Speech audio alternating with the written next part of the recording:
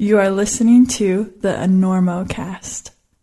The Royal We here at the Enormocast would like to remind you that there's 3 great ways to get shit you need and get the Enormocast a little something as well.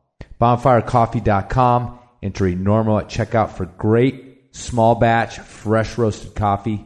PeterWGilroy.com. Enter Enormo at checkout for amazing climbing-inspired jewelry and accessories for yourself or that special belayer. In belayspecs.com, enter Enormocast at checkout to just say no to belayer neck pain. And the great thing about supporting these companies is they are the little guy. In fact, a couple of them are just one person over there at that particular little company. So you're supporting them, they are climbers, you're supporting the Enormocast, and you're getting great stuff. It's a win-win-win. Very rare in this day and age. So please consider supporting them, supporting the Enormocast, and supporting all our sponsors with your patronage. We gotta get Listen, where are you playing in town? You playing here? We're doing the Enormo Dome, whatever it is. It's terrific. Oh, it's yeah, big big house. place We sold that it out. side of town. That's a Very big nice. place. You sold it out. 20,000 seats. We really should. Look, you better get up there before you panic. Those pens are loose. You're very good. I have really enjoyed climbing with you. We'll make it. I don't think so. But we shall continue with style.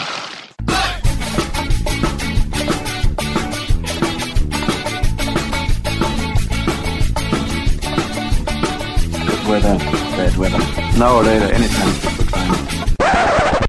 Today's show is brought to you by Black Diamond Equipment, with support from Maxim Ropes. And the fine folks at La Sportiva. And now back to the show.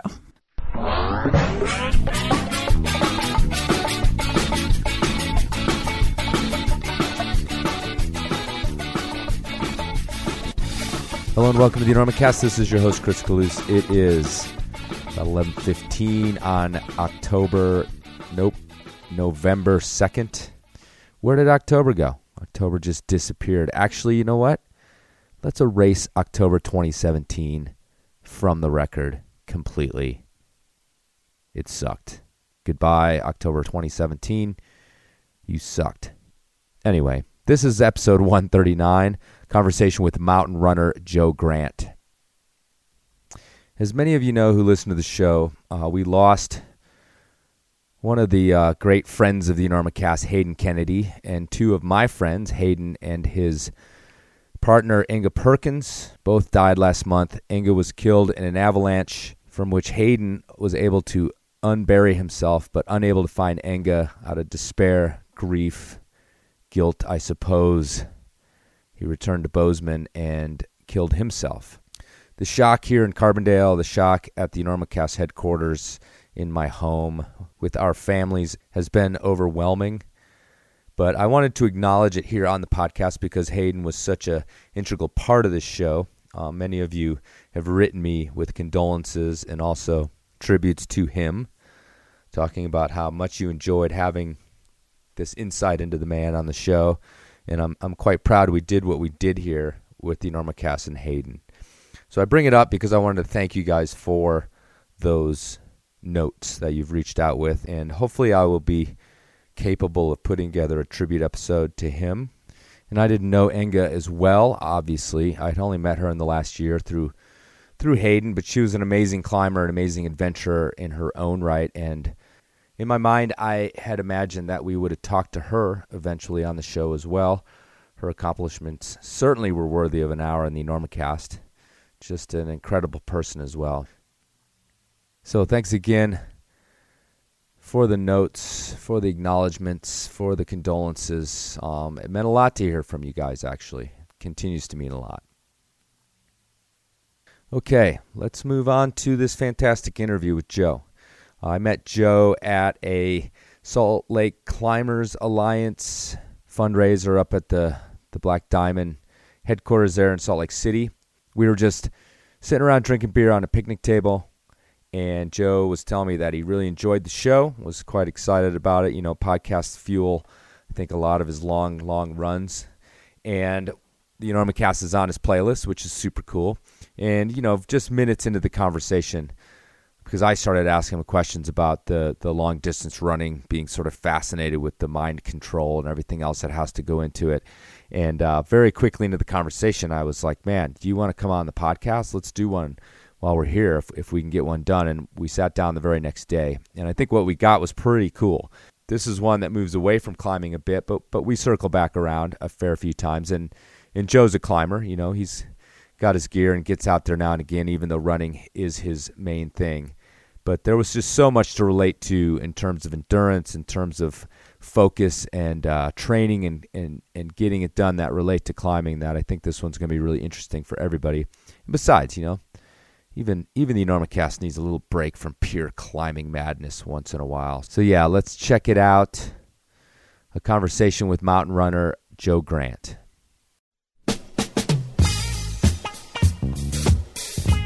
Are you the kind of person who likes things smooth and simple, like wearing tomorrow's clothes to bed or going commando no matter the occasion?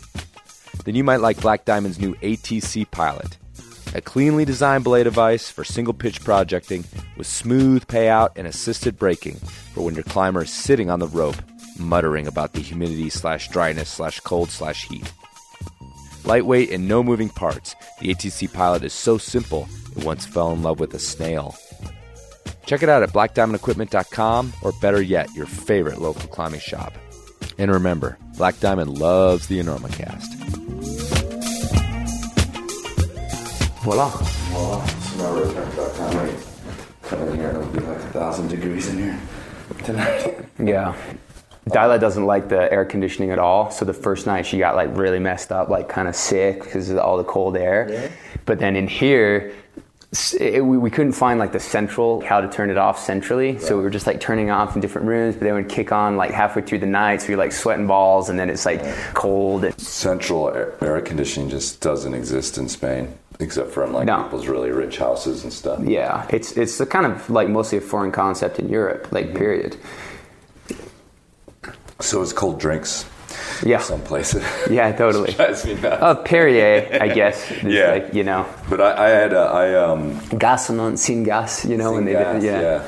But I was in Sayus and actually had a bulged disc. I had like herniated a disc. Yeah. And like it was like I was leaving in 3 days, and so I wasn't gonna like change anything just to get out of there. If it had been like 3 weeks left, I'd have left, you know, early. Sure. But I'm like, all right, I'll just like handle it. Yeah. So I go So down. you still were going climbing? No, I went climbing one day, and then the next day I was done.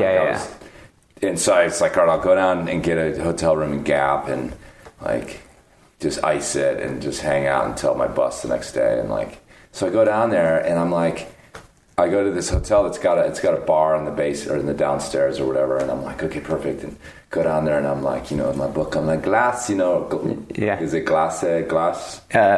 Ice. For ice, French, and I'm just like, you know, trying to say it, and they're just like... Well, and the French won't give you anything. Well, they aren't that They'll just be like, fuck this American dude, you know? And then I look like they did, like, we don't have ice. Yeah. I'm like, and I look around, and sure, I mean, everybody's are drinking normal, like, cocktails, there's no ice in them. They're drinking, like, pastis or something like that. Right. Yeah, I was just like, it's a fucking bar, like, what is going on? Like, you have to have ice, you know, and I'm just like, okay, no ice, I got it, I'm believing, and I had to go start buying frozen vegetables. Yeah. At the peas. Store. Yeah, peas. Yeah. And I'd lay in the bed, and then I'd get up, and like there'd be like this big green splotch on the freaking sheets, and I'm just like, oh, whoops. Yeah. Like they're gonna wonder what the fuck was going on up in this hotel room. Like, why is there this big green dude splotch getting really fucking bed? kinky in there? So, anyway, I finally made it home a couple days later, but boy, it was rough. The flight was horrible. Yeah, but you know, I was able to get my hands on some stuff in France because they'll over the counter shit. Yeah, they'll hand you what you need. What do you need? Mm-hmm. Morphine. We got it. Yeah, and actually, I remember the pharmacist I talked to was the odd Frenchman who was like fully took, you know, felt sorry for me and like took care of me. Well, I think that people genuinely see that you're not bullshitting. Yeah. And then they're like, okay, like we can actually like give you stuff, you know, whereas in the States it's like, nah, you don't have the prescription, you're not coming. Yeah. Right. Yeah, exactly. So yeah, last night when we started talking and when I began to realize that we were going to have a Enormocast, because we were just talking and and this happens to me a lot actually with people, is because this game is such a conversation that when I'm in conversations about climbing, I frequently think to myself like, oh, this would be great, or I wish I had a recorder on. Right. So halfway through this conversation with you, which was about the mountains but about running, it just clicked in my brain like this would be a normal cast, and so I'm really glad we're sitting down because that was just last night, and we're making this happen. So we were talking about how one thing we were talking about is how your kind of mechanisms for dealing with the endurance end of what you do had changed a lot in the decade, from your 20s to now your 30s. Yep. So could you talk a little bit about that again, this idea of the experience changing the way you deal when you're out there on mile 75 or whatever it happens to be? Yeah, I mean, I think when you start in the sport, I mean, I started fairly young. I was in my early 20s in terms of doing longer distances. I was primarily driven, and this is still true to this day, by the landscape. And so I wanted to get out into the mountains and just explore wild places, basically. And I really liked sort of the simplicity of running. But you have the advantage that you have when you're younger is obviously like your physical advantage, right? You're strong, you're resilient, you get injured, it takes a couple weeks to recover. And so I think there's a lot of compensation for that, growing up doing sports in school, it's the same kind of thing. All you want to do is like play whatever sports, that's there, and you just play all day, if it's 8 hours, 10 hours, whatever, and you don't really think about the recovery, injury, sort of managing all that stuff. It's so much about the activity, and you have youth on your side, right? So you can kind of like pour yourself into this stuff. And I wouldn't say it's kind of naive nearly, right? And I think a big part of the mental game at that time is just having the physical ability to overcome whatever mental weakness you actually have. Okay. So it's nearly like, it's not you're deceiving yourself, but you're not really growing from a mental standpoint. It's just like, well, my body can do it, and kind of like being healthy on a daily basis and thinking like you're never really going to get sick. And then when you're sick, you're like, oh, right, this is kind of how it feels, But as you get older, we were joking about this, like, getting out of bed every morning, right? It's like you hobble over to the bathroom, like sort of half arthritic, and you wait for things to kind of warm up, and it's like, oh man, my body's just like broken, And it's not, it just takes a little bit more time to warm up. I think the difference now is having that experience and being able to kind of, I've sort of been there, in those situations so many times, like out, sitting on the side of the trail, kind of losing my mind, bonking super hard from it, but you can really get into that mental space and look at it, I guess not necessarily more analytically, but like just in just having that history to be able to, I think, grow more mentally. And so you're compensating mentally for your physical shortcomings, So like there's, there's kind of this nexus. And who knows, everybody's age maybe or experience level is different. Right. It's like where those two cross over and become kind of the opposite. Yeah, and I think your physical thing was just able to blast through your mental doubts, and now your mental thing is able to kind of like compensate for the physical part of it. Totally, and I think everything is sort of like stepping stones in life, where you... the first time I did a marathon, for example, it blew my mind. Like it was absolutely like, I signed up like a month and a half before because it was in my hometown. I wasn't really a runner, and I was like, oh, I'm going to go do this thing because it's a thing to do, like people do marathons, And I remember for like 3 months, I was like kind of injured after. I could barely walk for like the 2 weeks after the race. It was just like really, really, really hard, But now that challenge, while still difficult, just won't provide the same kind of, it won't feed you in the same way, So I think at different periods of your life, you kind of get to not necessarily wanting to do harder or bigger things, but just more interesting things that will kind of create that stimulation, So when you get done with that step in your life, it should feel like, wow, that was the biggest thing I've ever done. And it doesn't necessarily have to be from a physical standpoint, but just more how much you grew from that experience,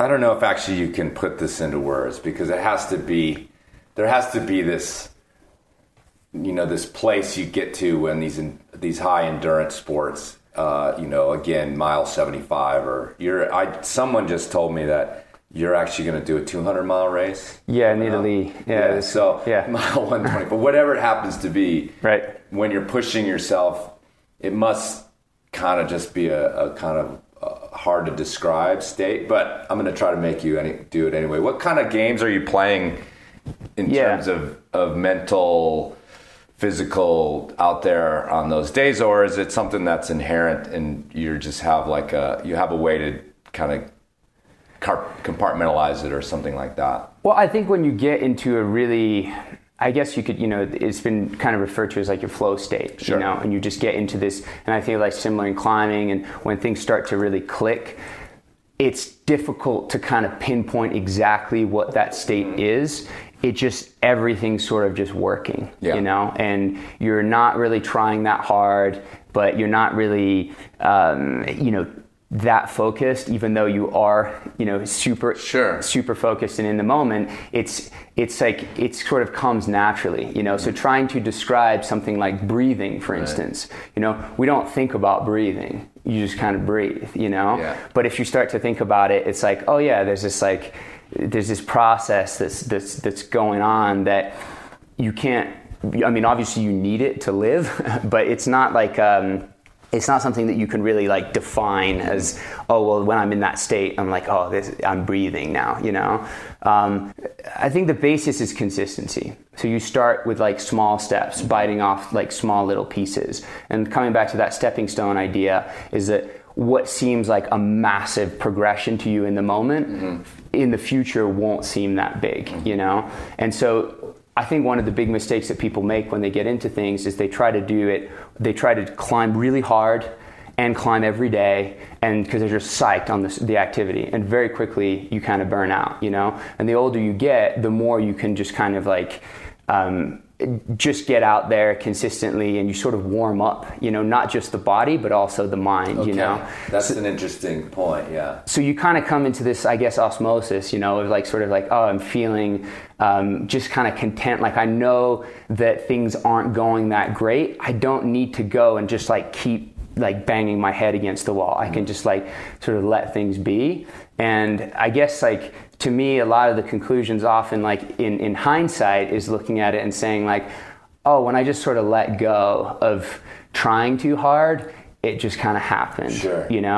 And I think like if you're sitting on the side of the trail bonking, it's just a mental state, So if you can kind of rationalize that in the moment and just kind of get a little bit above, yourself and see yourself sitting there, you're like, okay, I'm just kind of sitting here, and you're rationalizing it in a very, very simple way. You're putting it in the most sort of clear terms, because effectively that's what it is. It's just having some sort of clarity over the situation rather than trying to say like, hyper analyze, what the feeling is, because it is a feeling, it's not something that's,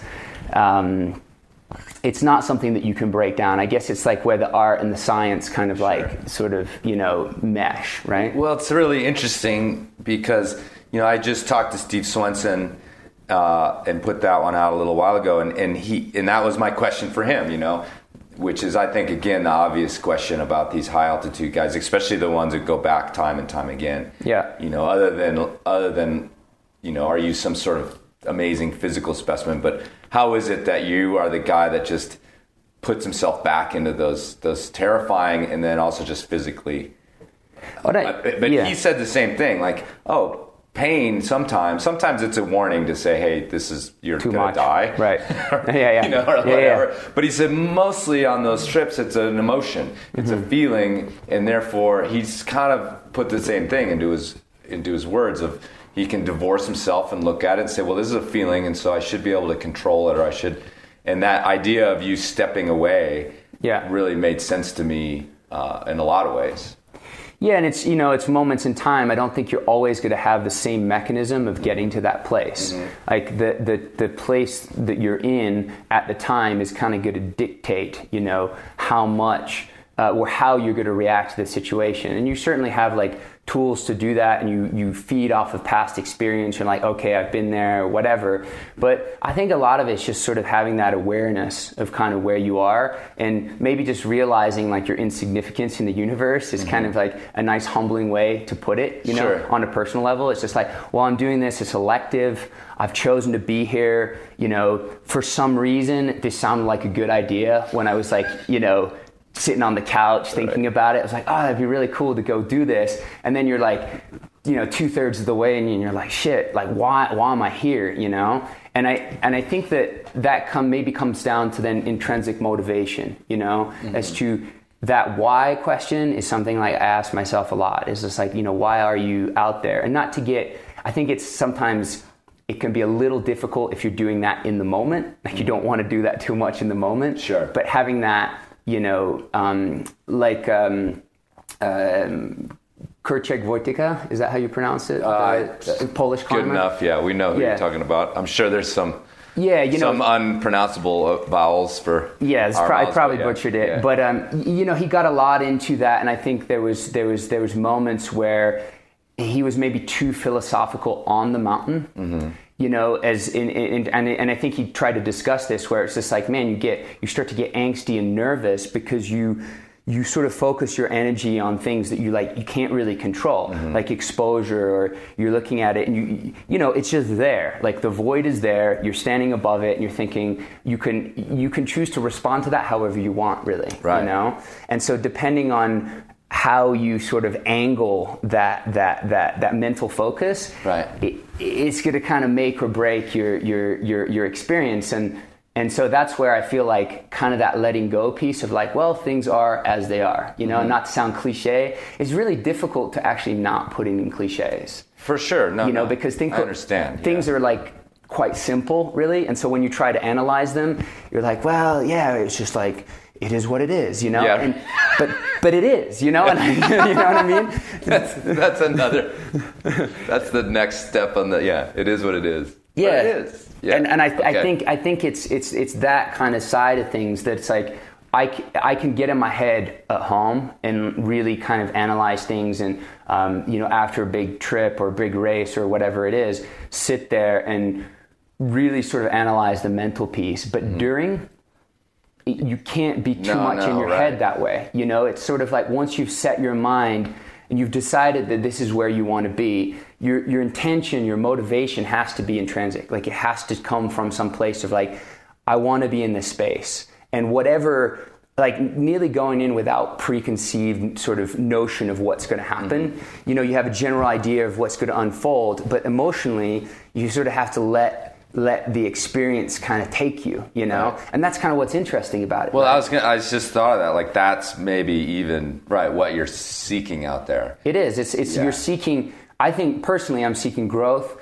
and I'm seeking things that are interesting. And so if I always go into it with a mindset of like, well, you know, this is what's going to happen, and I sort of block my mind in some ways to like, well, I need to eat now, I need to drink now, I need to like do this and that. And you know, those are important things, but they can kind of distract from sort of the wholeness of the experience.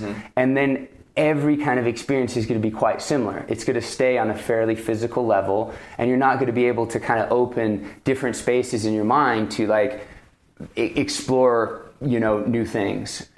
That's interesting because it seems like almost like a contradiction in terms of being a competitor. Yeah. It's not compatible. It feels like you should be trying to control. I mean, the instinct would seem like, okay, I'm going into this race and I need to control all these variables because I need to run this kind of race to win. Right. But it sounds like for you anyway, and probably for most people out there on these kind of runs, you have to do that to a certain extent, but if you're too rigid, it probably, you know, you're going to maybe, and this is just conjecture, but it feels like that makes you miss opportunities that might actually improve your performance because you're like, no, this is the way it has to be done. And yet there's maybe a voice saying, no, if we actually do this, this is going to go better for you. Or Well, I think there's the kind of the soul aspect of things, sure. and then there's the performance aspect of things.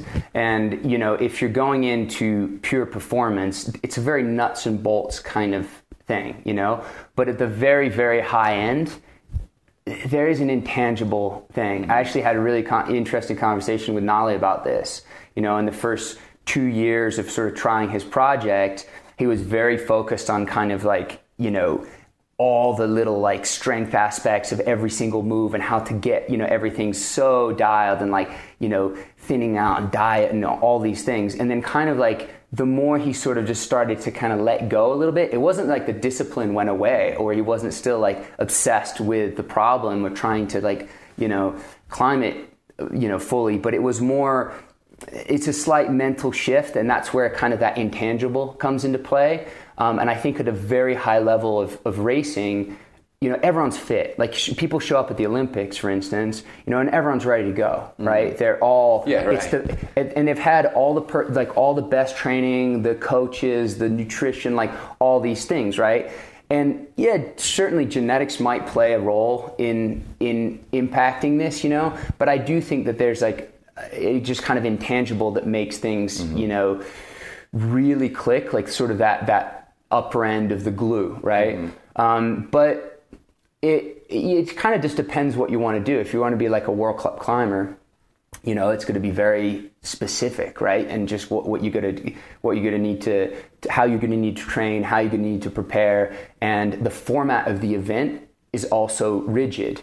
It's not like, oh, I'm kind of feeling this problem today and I'm just going to kind of keep, doing laps on it or do what, do whatever. It's like, that's not the point of the thing, right? You're supposed to go and like, and it's the same in a race. I can't be halfway through the race and you're like, oh, that trail kind of looks cool. Right. And just like sort of go off on a tangent. It's like, no, like you're there to race, And so I think over the years, like, well, maybe when I started, I certainly started with more of I just wanted to go running in the mountains. That was my initial motivation for it.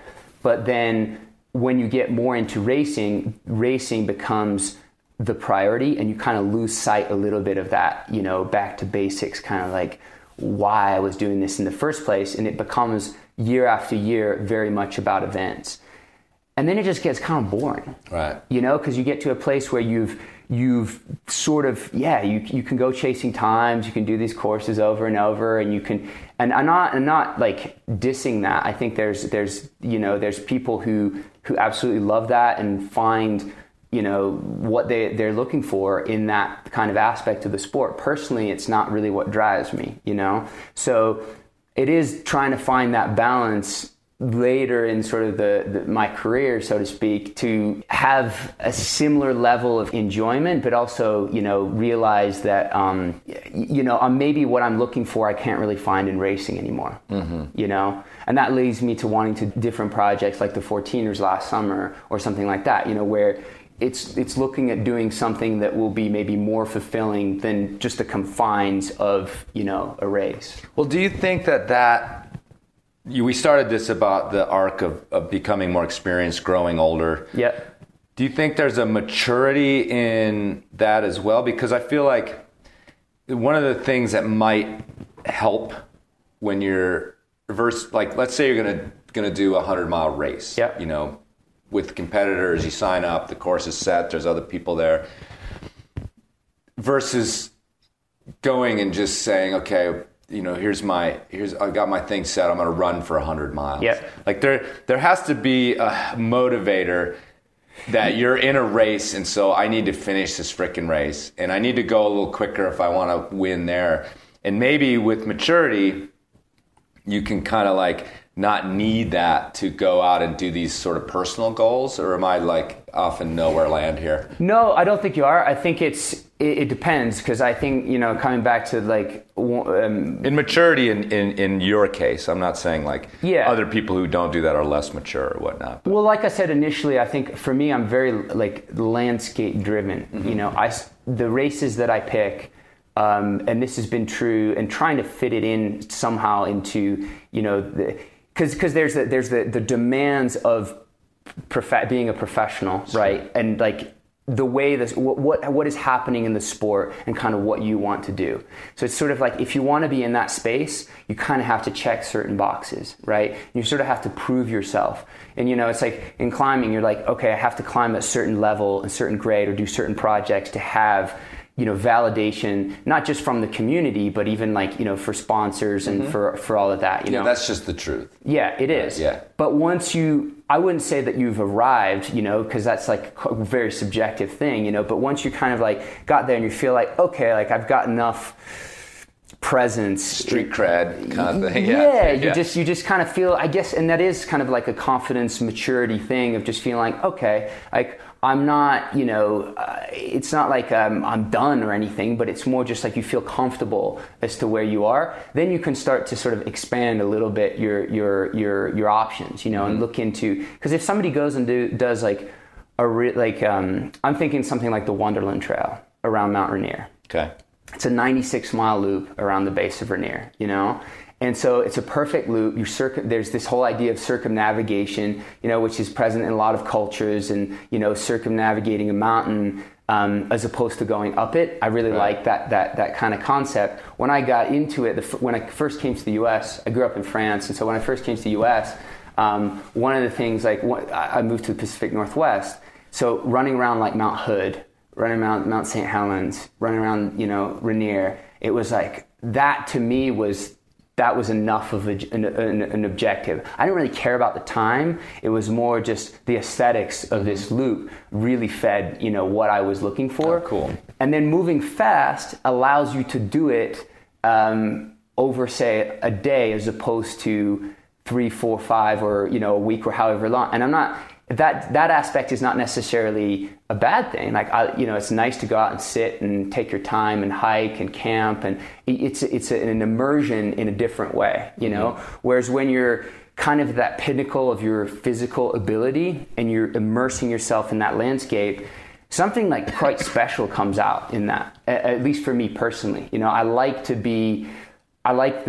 how speed impacts your mental state, essentially. It's if I'm just strolling along, I'm not having the same experience as if I'm like right on that edge, you know? Sure. Yeah. And that's, I think, so looking at a landscape and saying like, oh, this is a loop or a point to point, or there's some sort of logical aesthetic to it, it speaks to me a lot more than going and chasing a performance, you know, on some sort of contrived course, because that will yield like, you know, a podium spot in like some sort of World Cup thing. You know, it just doesn't really interest me, and hasn't really ever. So I've always tried to pick events that, like one of my favorite events is in Southern Colorado. It's called the Hard Rock 100. Starts in Silverton, goes to Ouray and Telluride, and then comes back to Silverton. And they change directions every year. And, you know, you're running in the San Juans, and you head out, and you're in your shorts and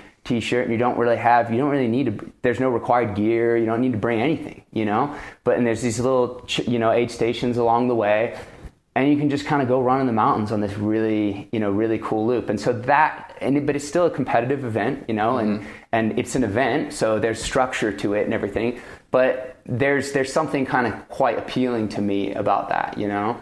As opposed to like being part of a circuit that's, you know, and I did that for a while, like where, you know, you got really into the racing aspect, but then you just kind of end up being at the start line and be like, okay, this is my job. Like, here I go. I've trained, I'm fit, I'm ready to go. I'm going to race. And then you know, it's a good result or a bad result. It doesn't, I don't know. It just sort of disappears then, you know, whereas something like running around the Wonderland or, you know, we're running Hard Rock in that context, I remember it, you know, right. And it stays with me, and it kind of builds onto onto your imagination of like, ooh, like if I can do that, then maybe I could take these skills to, you know, bigger mountains or bigger objectives.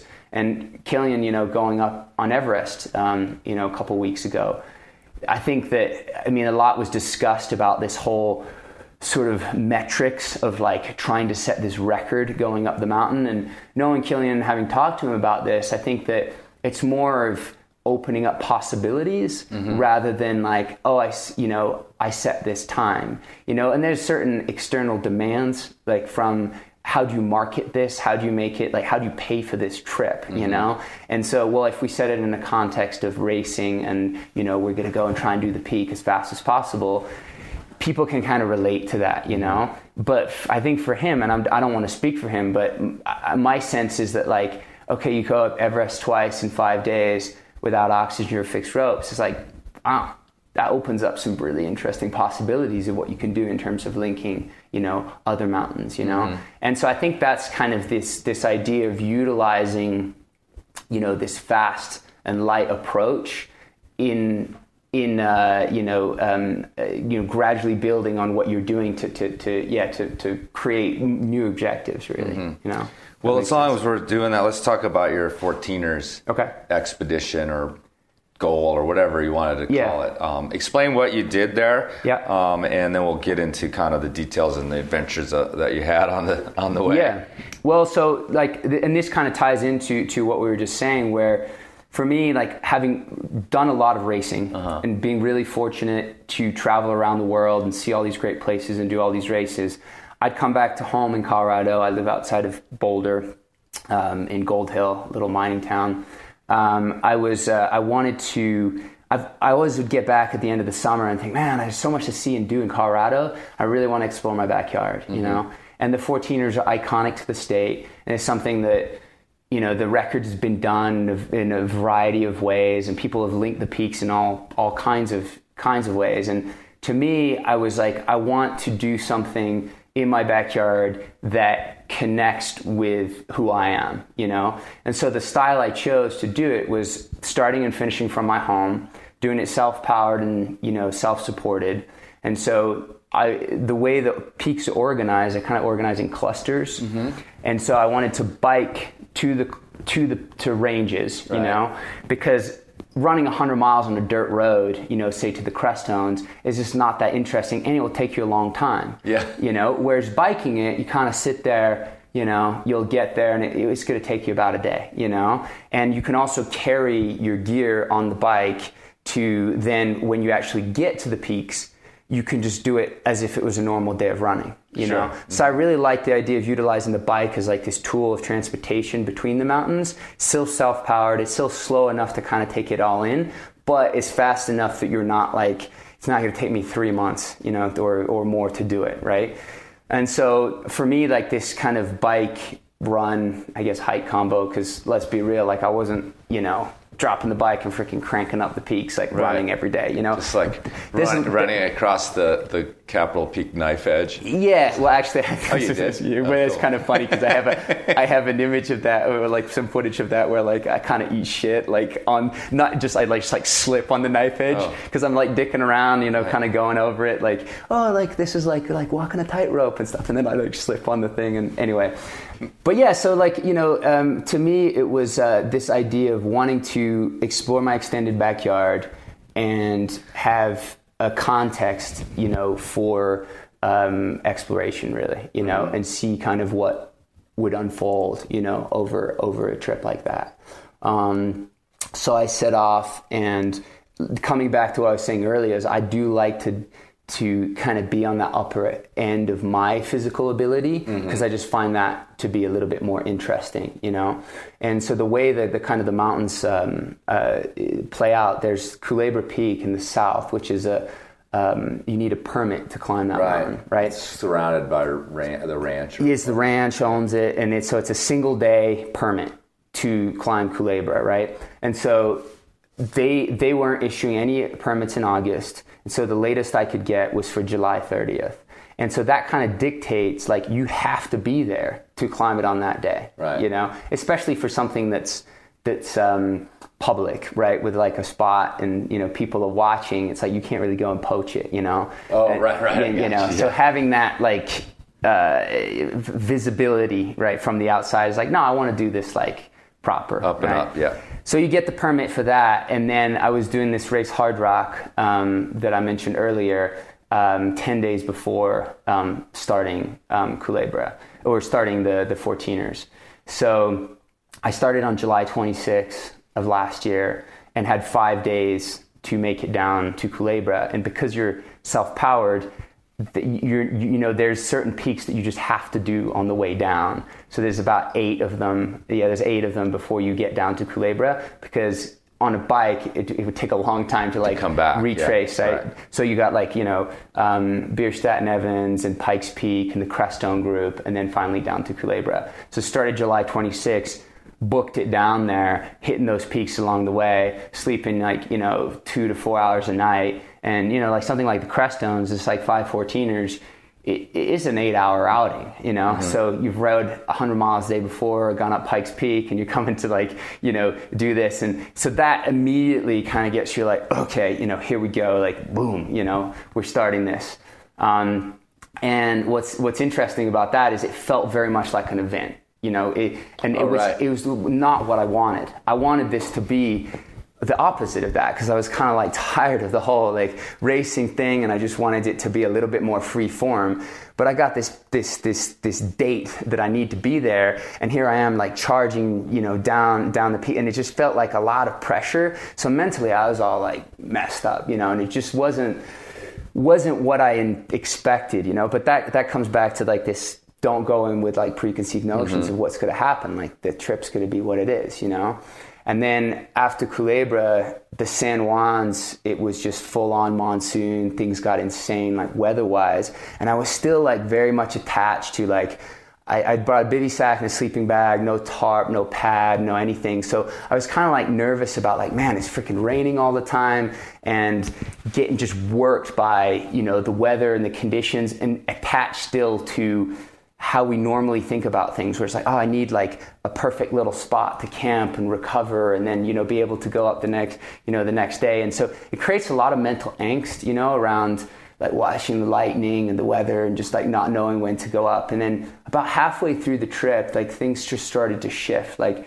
guess you just get more attuned, and you start to pick better camping spots, more naturally. It's there's a little nook there that's dry under the tree. It's been dry for 2 weeks. Everything else is saturated and wet. I'm just going to slot in there and, sleep 8 hours in the pine needles and be ready to go the next day, And so there's this shift into coming a little bit more animal, really, and you sort of start to let go of the trip. That just is the framework and the context for this personal exploration, really, And that to me was the most fascinating aspect of the whole, the whole thing. It's I'm not there to really chase records. I'm there to set a context, see what unfolds, and then really learn something about myself, And did you have,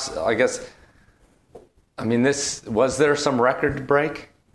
In terms of the self-powered bike the and whole thing. Yeah. So a guy, Justin Simoni, did it a couple years prior, and so he did it in 34 and a half days. And what was nice about that, which he's the first one who did it in that style. Right. So there's the ultimate driving to the trailhead and going up and down the peaks as fast as possible, and that's in 9 days. A lot of sleep deprivation. You're just sitting there in the back of the car while your crew's driving you and to the next peak, feeding you, and it's very, very hard. But it's just not really what I was interested in. Right. So Justin kind of set this style where I was that just kind of speaks to me. It makes sense, And the nice thing about having 34 days there as a framework is okay, I know roughly how long it's going to take, give or take, it will be somewhere in around a month, So I could tell my wife when I'm leaving, I was I'll be back in a month, kind of thing.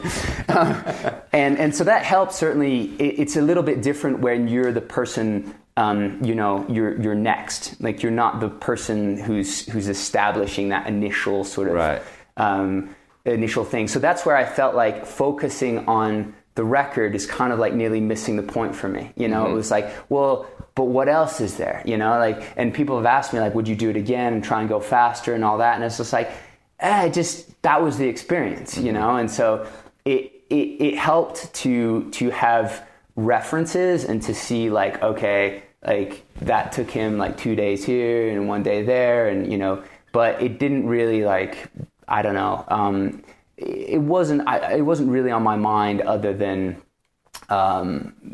just that natural desire to want to kind of push myself at the upper end, So yeah, it was I don't know.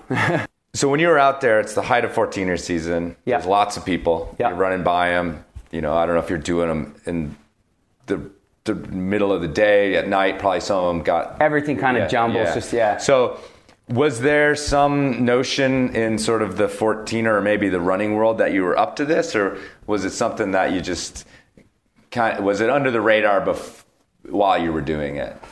Yes and no. I mean, no in the sense that I've got my Instagram, I've got like this spot tracker, so people can like follow online and see like that's like the new thing. It has to be done like that. You're out there. Well, it's to validate and people, and it's actually in terms of my own experience, it's super unintrusive, right? Like you put the little spot device in your pack, and it's just there, and it's just bleeping to the world. Right. But then on the other end, people can get on there and see this is where you're stopping for the night, or this is, So I think it's kind of cool how much interaction people get with how little it interferes with your own experience. Sure. Yeah.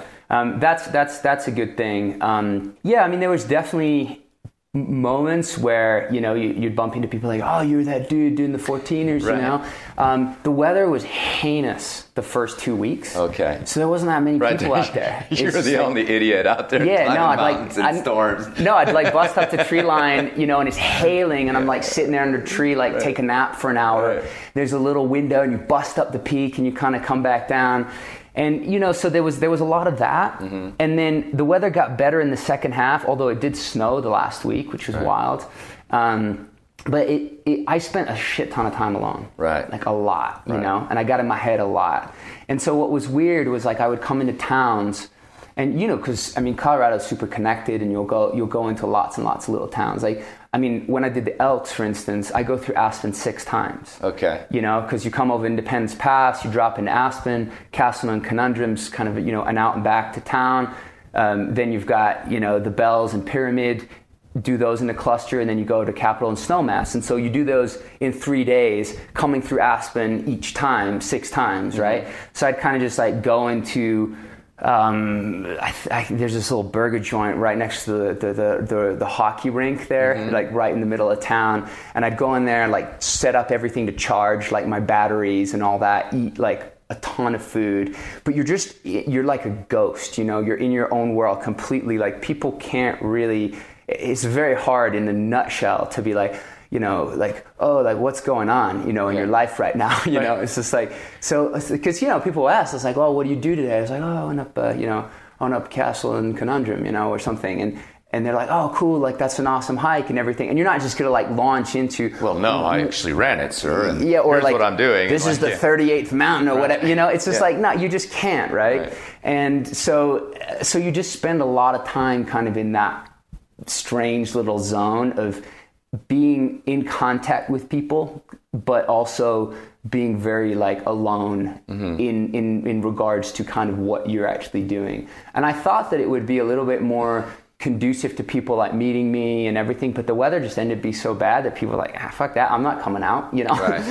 and so a lot of it was just spent, me just kind of being out there dealing with things, which I think made it kind of special in some ways. It's not really what I expected, but it also was a good way to just to have those really kind of introspective moments, out there, and feel I don't know, you feel just a little more clear on the sense of what life is all about, and you would come back into town and I don't know, just a little bit more at ease of hey, the world just kind of keeps spinning. I'm doing this thing, they're doing their thing, and you talk to people and it just feels I don't know, nearly less intense in some ways, you're doing something that's really intense, but then it kind of put things in perspective for me a little bit. It made it hard coming back afterwards though.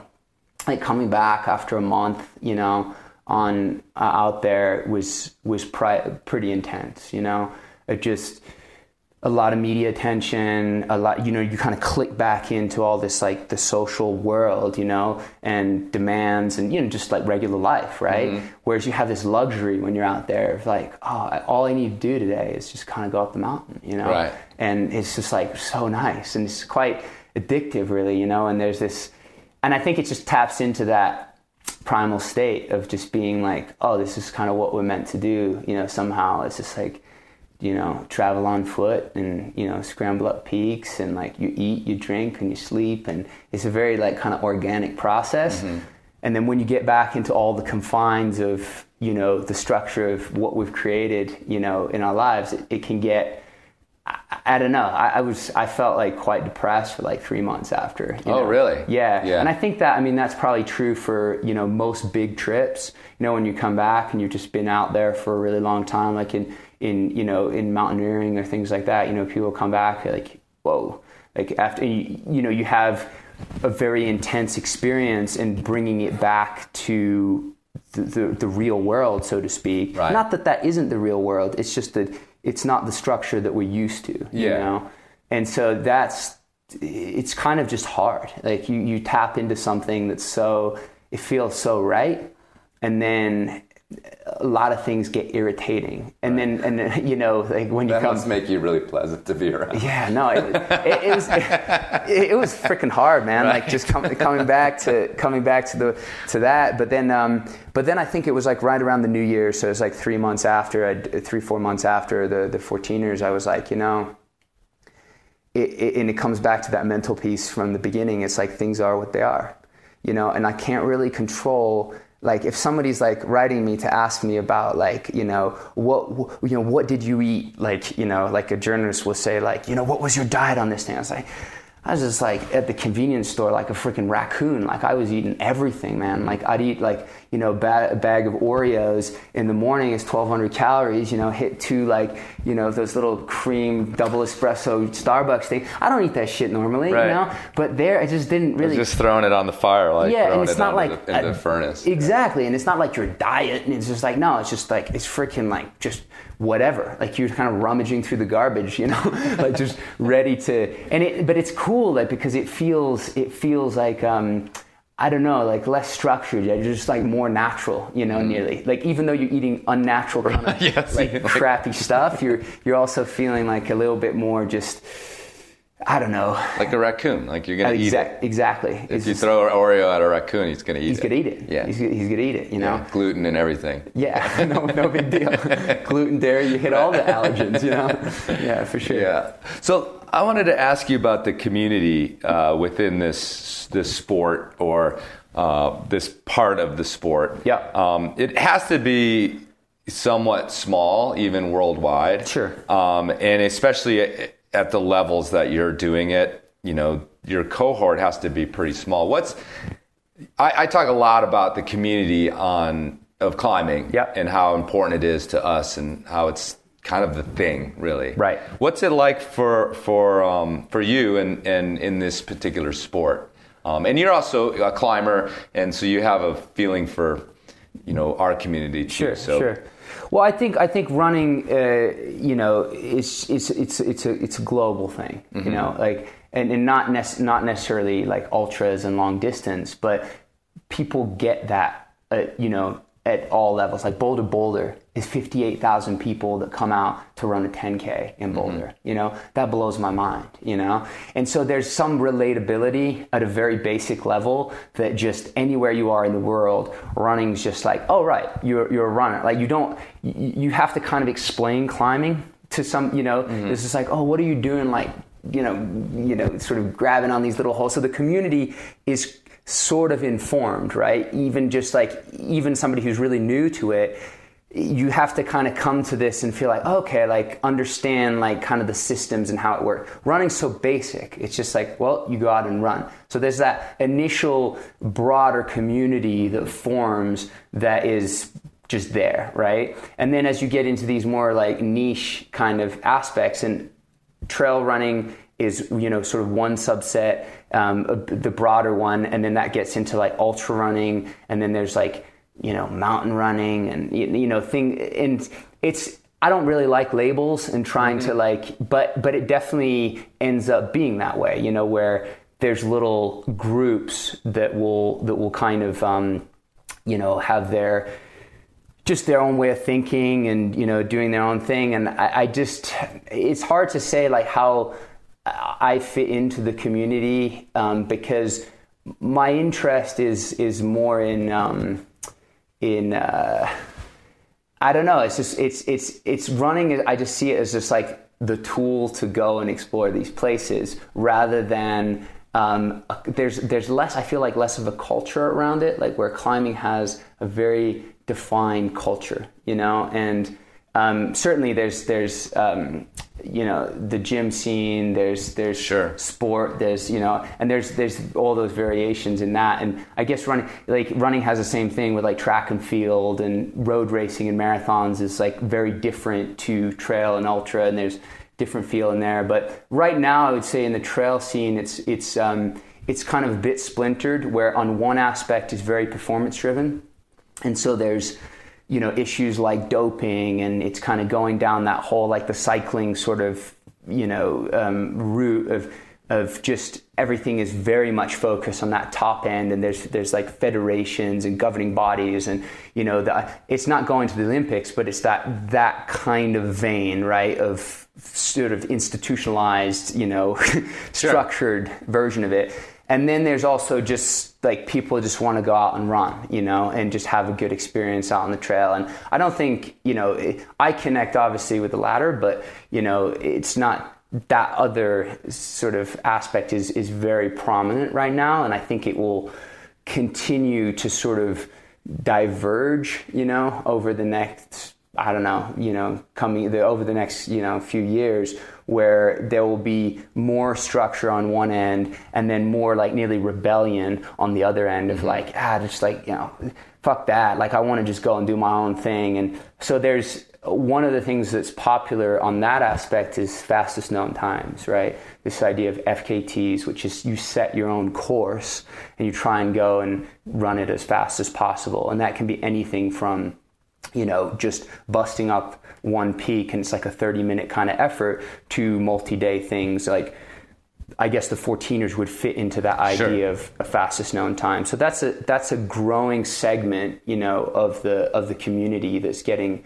more and more popular. And is that kind of a result of these technology of being able to keep even track of stuff? Yeah, because otherwise, you have in a competition, in a set course, you have someone keeping time, and it's all on the up and up. But 15 years ago, it was self-reporting, and who knows. But now you've got this way of with the GPS stuff of right. This is how fast, because look, I see his dot arrive or whatever. Yeah, but I mean, like, think about it in climbing, how like it's always been an honor system. Sure, yeah. And that debate is very much present. It's just like, well, did you climb it? And there's always this like Uli on Annapurna, and that whole and it's interesting. I mean, I think that's existed forever, like that kind of controversy. Sure. No matter what it is, yeah. Yeah, but it has. I mean, if you, in mountaineering, and Denali and.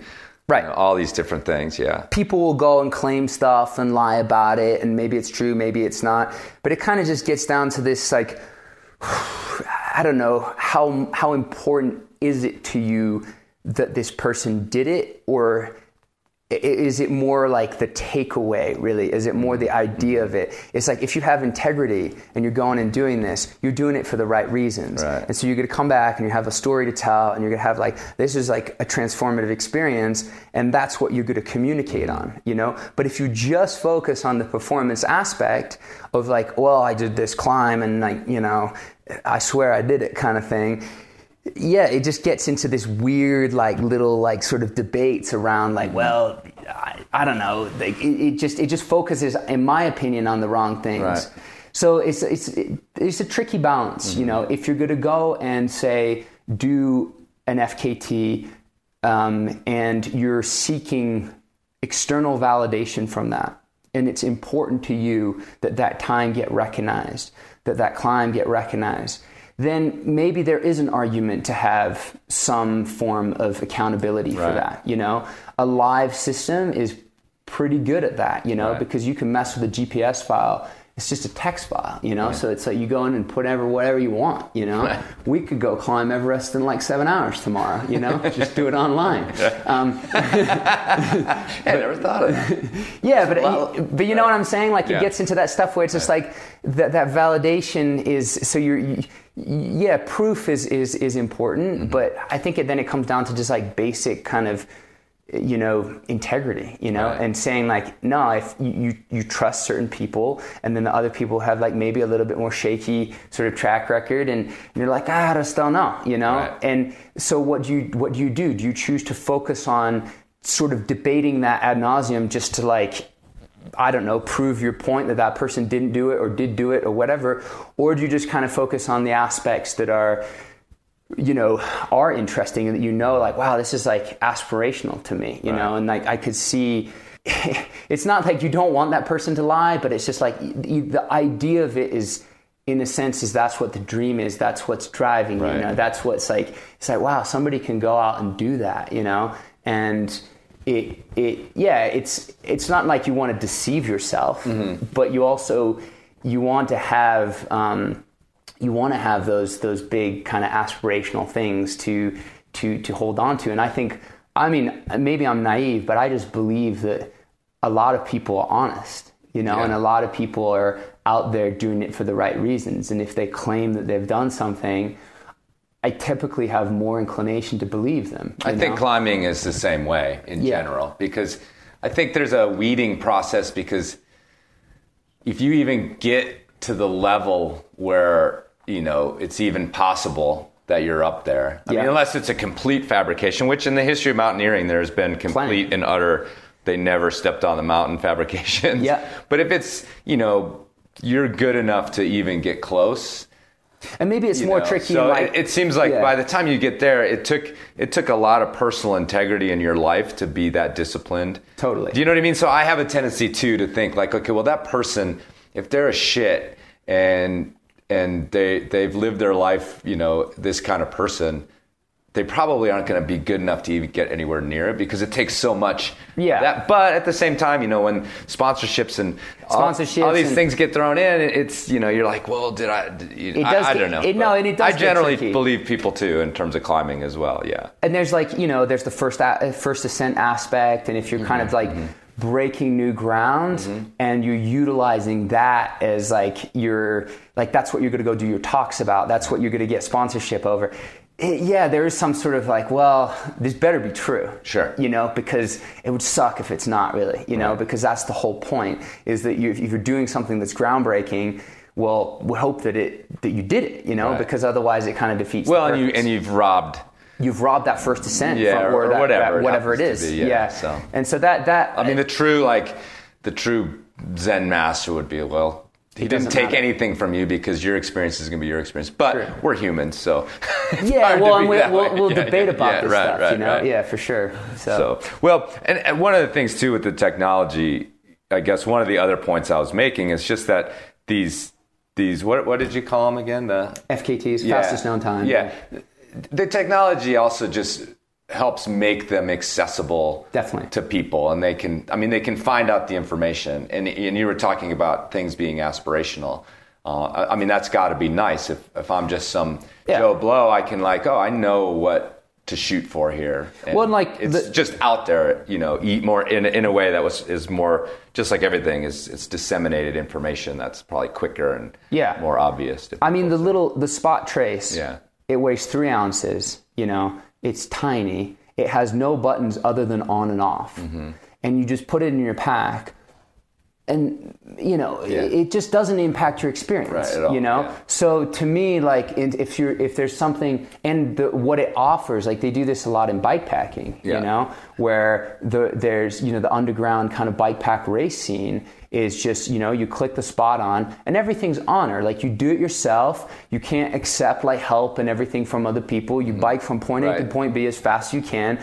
And you sort of broadcast it to the micro niche of people who are into that stuff, you know? And if you are into it, you're watching the little dot and you're like, oh, wow, I wonder where they're at now, you know? Yeah. And it's kind of cool. Like I'm not like opposed to technology, especially if it's kind of seamless that way. And it offers like a lot of really positive experiences for the people who are following. I mean, I do it myself. Like, you know, when there's live broadcasts of stuff, I feel weird about doing it, you know, like the whole Snapchat on Everest kind of idea, you know, it's just like, I don't know how I feel about that. But at the same time, it's kind of cool to like click in and be like, oh, this, like they're doing it there right now. Goes, yeah. And it's this stuff's happening live or, you know, like on the Dawn Wall or everything. It was like, it was kind of weird, but at the same time, like you're sort of psyched that you're there, right? Yeah, absolutely. And I mean, I could never be up there doing something like that, but having that opportunity to be able to have some sort of interface to see that,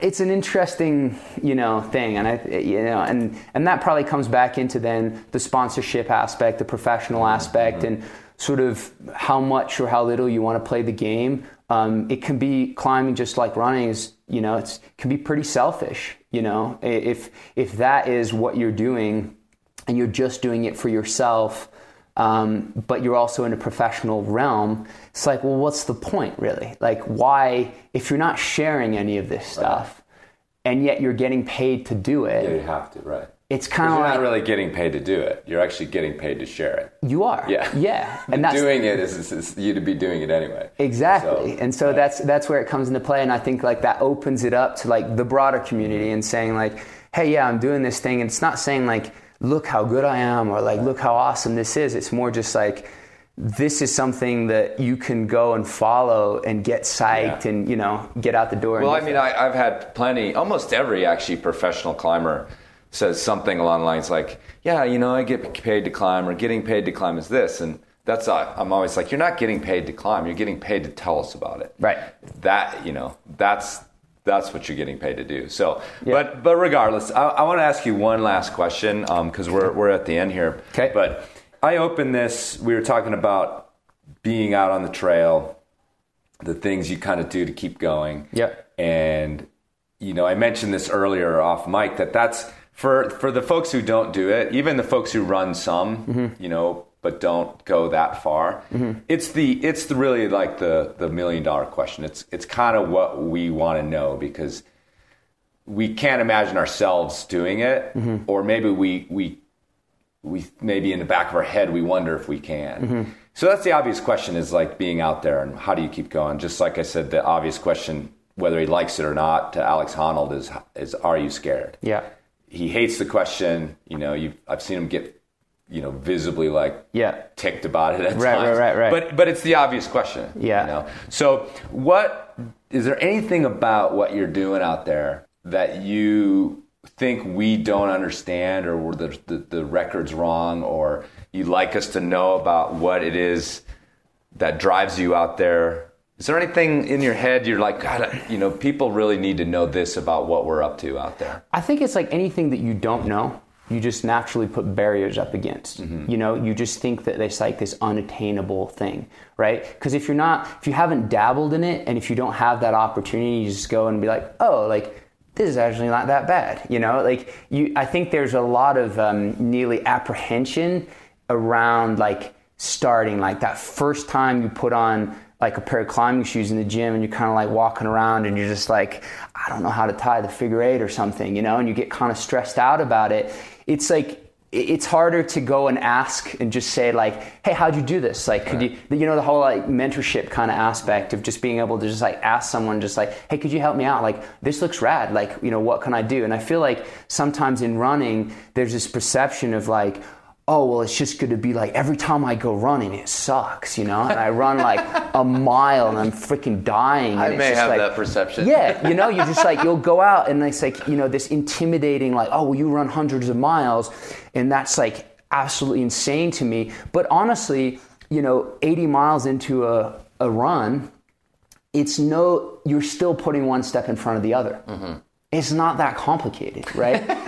I mean, sure, there's a lot, you know, of, you know, things that you might be going through. All right, I'm throwing this whole podcast away then. All this stuff we've been talking about, just putting one foot in front of the other. But ultimately, it kind of is, you know, so the barrier to entry is extremely basic. And like, you know, one of the things I say to people who like usually get into it is it's like, the first thing you need to do is just kind of get out the door. If that means that where you are right now, it's just going to be walking, then just walk, you know? And then if you do that every day and you do it like maybe 15 minutes a day, because that's all you got time to do, you know?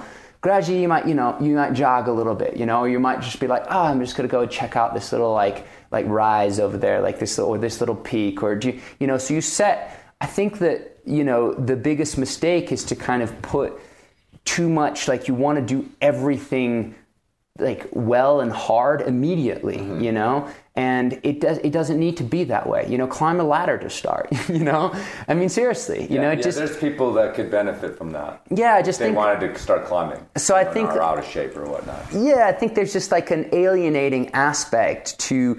And maybe that's a problem with the media. Maybe it's a problem with how stories are told. Like everything is so polished and perfect, you know. You look at images of how the sport is represented, and it's always just like, damn, dude's like, you know, 80 miles into his run on this like crazy ridge, you know, way the hell out there, like, you know, and you don't see anything before or after that. All you see is this perfect photo, you know, and sure, it's aspirational, but it feels like, I can never do that. Right. You know, and so you have this disconnect with, you know, what's going on in the image. And that's why I feel like maybe the storytelling needs to be more real, more raw, more like, I mean, man, like I'm making a film about the 14ers, you know.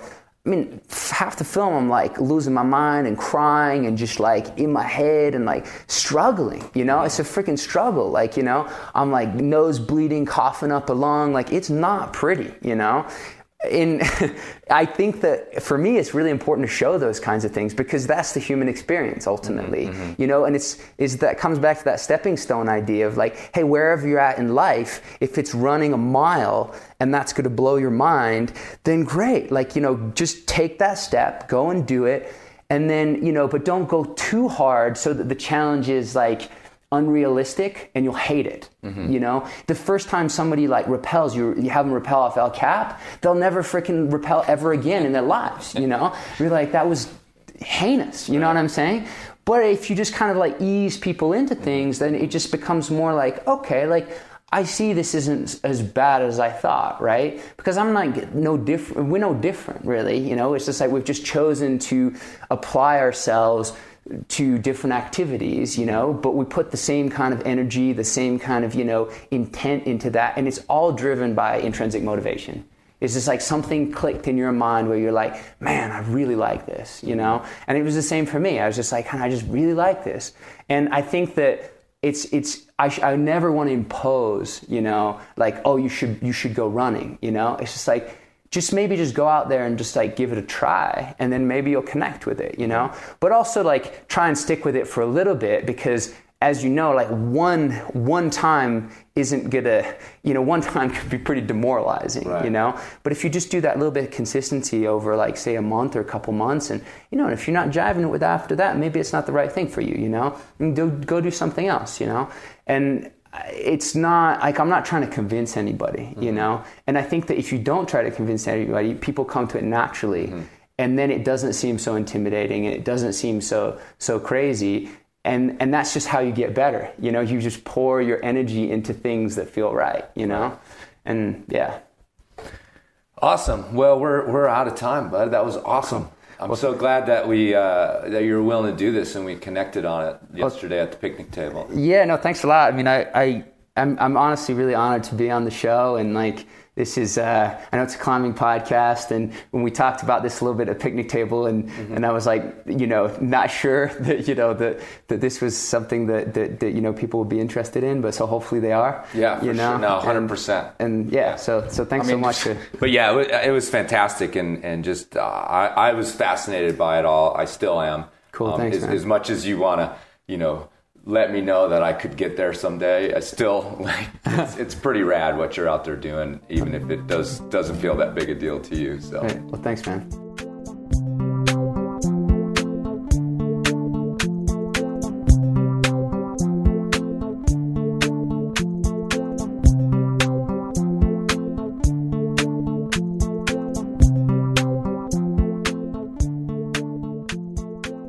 All right, folks, thanks for listening, and thanks to Joe for sitting down. He was slightly nervous about coming on the Enormocast, not being a hardcore climber, But I assured him that the Norma Nation would welcome him into their loving, if slightly sinewy and veiny arms. So I hope you did. Not too long after we got this interview, Joe went on to take third place in the Hard Rock 100 that he mentions in the show as one of his favorite races, which ain't too shabby, especially when you're going up against the likes of Kilian Jornet, who won the race. So, well done, sir. Well done. Also, Joe has told me that his 14er film that he briefly mentions in the interview is getting close to being completed, so stay tuned for that in the next coming months. And, of course, I'll post it on the Facebook page if you follow over there once it comes out. All right, folks, recent events have gotten me thinking about this project called the Enormocast, what it means to people out there, and, you know, there's been 139 episodes now. Some of them have reached you guys in a pretty emotional way, and I'm pretty proud of that. And like I said, recent events have made that even more clear. So thanks again for tuning in. Thanks so much for making this thing what it is, what it has become, hopefully what it will be as we continue down the line here. Okay, I guess the best way to honor those we've lost is to stay alive. So please, please, please, when you're out there skiing, when you're out there climbing, when you're on some vision quest run out in the desert or up some mountain, or doing whatever it is you do where there's very little wiggle room for error, please be safe out there. Please take care of each other. And of course, check your knot.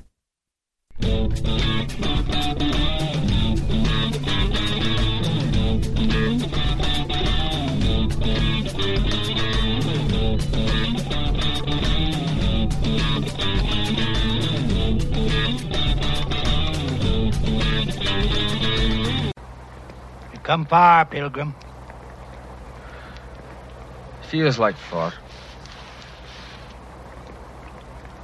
Were it worth the trouble? What trouble?